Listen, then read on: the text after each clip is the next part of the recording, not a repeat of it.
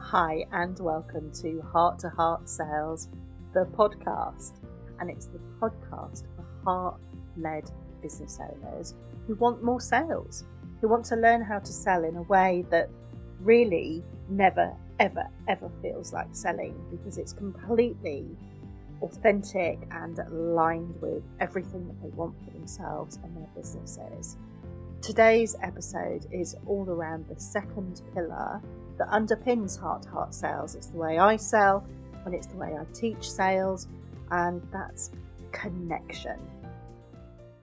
Every single conversation that you have with your client, sales conversation, can be a connected conversation. That's all it ever needs to be.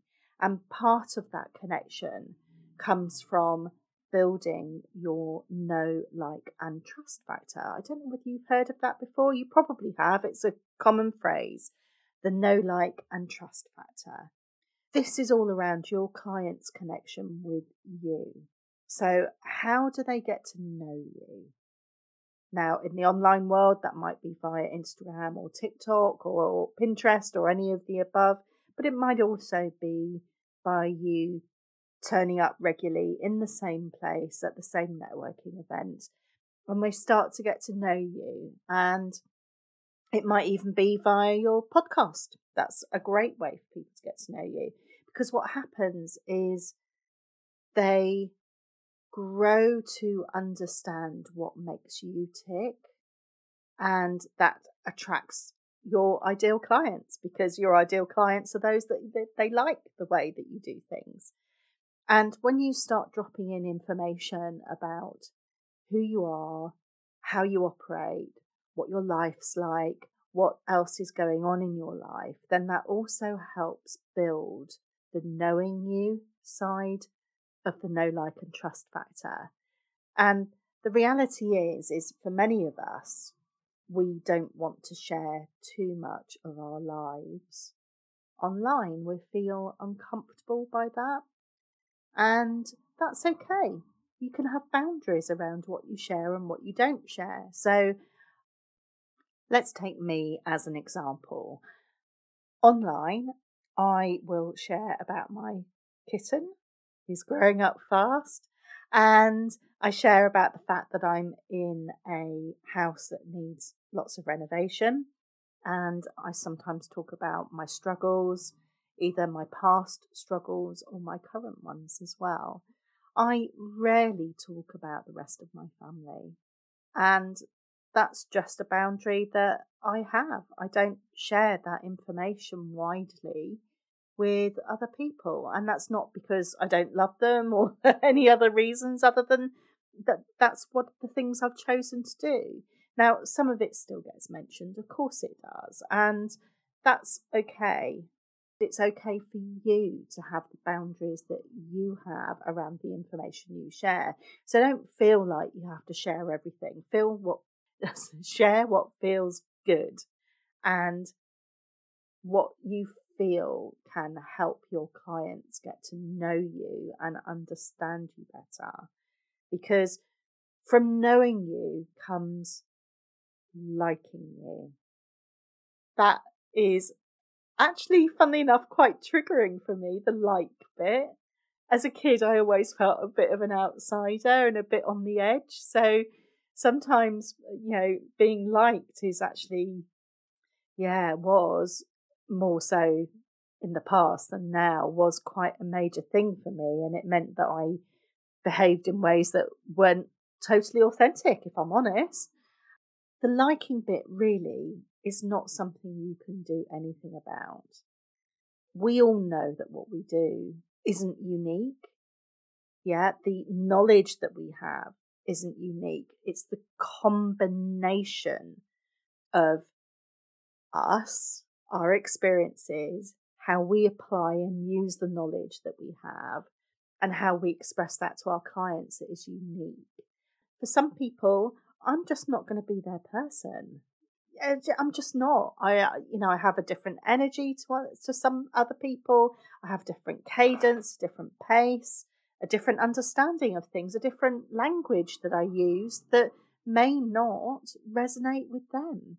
You can't do anything about the like factor. But by doing something about the know factor and then the trust factor, which we go on to now, the like comes because people will stay with you if they like you, if they like what you're saying, if they like how your vibe, for want of a better way of putting it. What it doesn't mean is they wouldn't like you as a friend, or that you're not worthy of being liked by anybody. Yeah, it just means that for the service that you are offering, you may or may not be the right person for them. And really just want to breathe into that one, which I still need to do, as I said, sometimes. So the trust factor comes from showing up regularly. And again, it doesn't matter where you're showing up. It does to a certain extent, but that can be another episode one day. But actually, it's about regularly showing up, and certainly showing up when you say you're going to. Look, we all make mistakes and we all miss things in our diaries, but that commitment to showing up and being there for people regularly so that when they think they're going to see you, they do, really, really builds on that trust factor. So whether it's a face-to-face networking thing that you go to regularly, or whether it's TikTok or Instagram or wherever it is, if you say you're going to do something, go do it, and do it regularly enough that people keep seeing you turn up, because it's that builds the trust. If I'm going to do this podcast, I have to keep doing it. And I'm going to be honest here. I've started a couple of podcasts and not continued with them because I wasn't fully aligned. And now I'm aligned. Everything is flowing. And I believe it's going to be much easier for me to continue doing this now because the alignment is there. The messaging is there. I know who I'm serving. I know what I'm offering, and I know the benefits of what I do now because I've taught people through, in fact, one-to-one clients aren't in treble figures, but they're certainly well into the double figures. And that really builds its confidence because I know the transformation I'm offering happens. And so that trust factor and that alignment in what I'm doing now means that I'm more committed to continue doing what I'm doing right here, right now. The know, like, and trust factor is so important for your clients to connect with you. And I just want you to think about how you might incorporate that into your daily business life and how you can build on that and build those areas for your clients. Now, conversely, the other side is your connection with your clients. And that is around understanding your clients more. And what you'll find, even if you haven't particularly chosen a niche or a specific type of client to work with, you will find that the clients who want to work with you have a lot of common ground.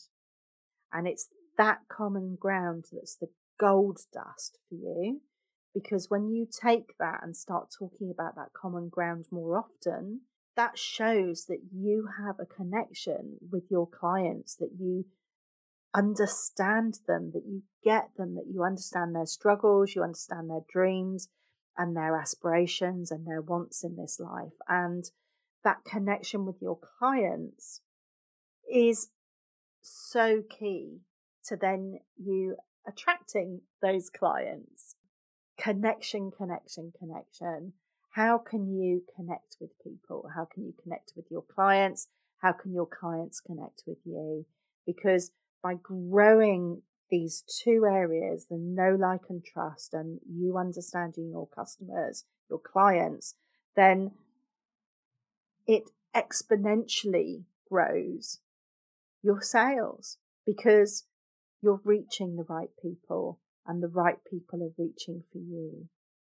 Go do that connection. So it's the second pillar that I work within with heart-to-heart sales, very much believe that connection is really key, and that sales conversations are just connected conversations with your clients that lead to a yes, please. Remember, sales is a business skill. It's certainly not a personality trait. It's certainly not something that needs to be slimy or sleazy. It can feel great selling every time once you are completely aligned and completely connected. That's it for today.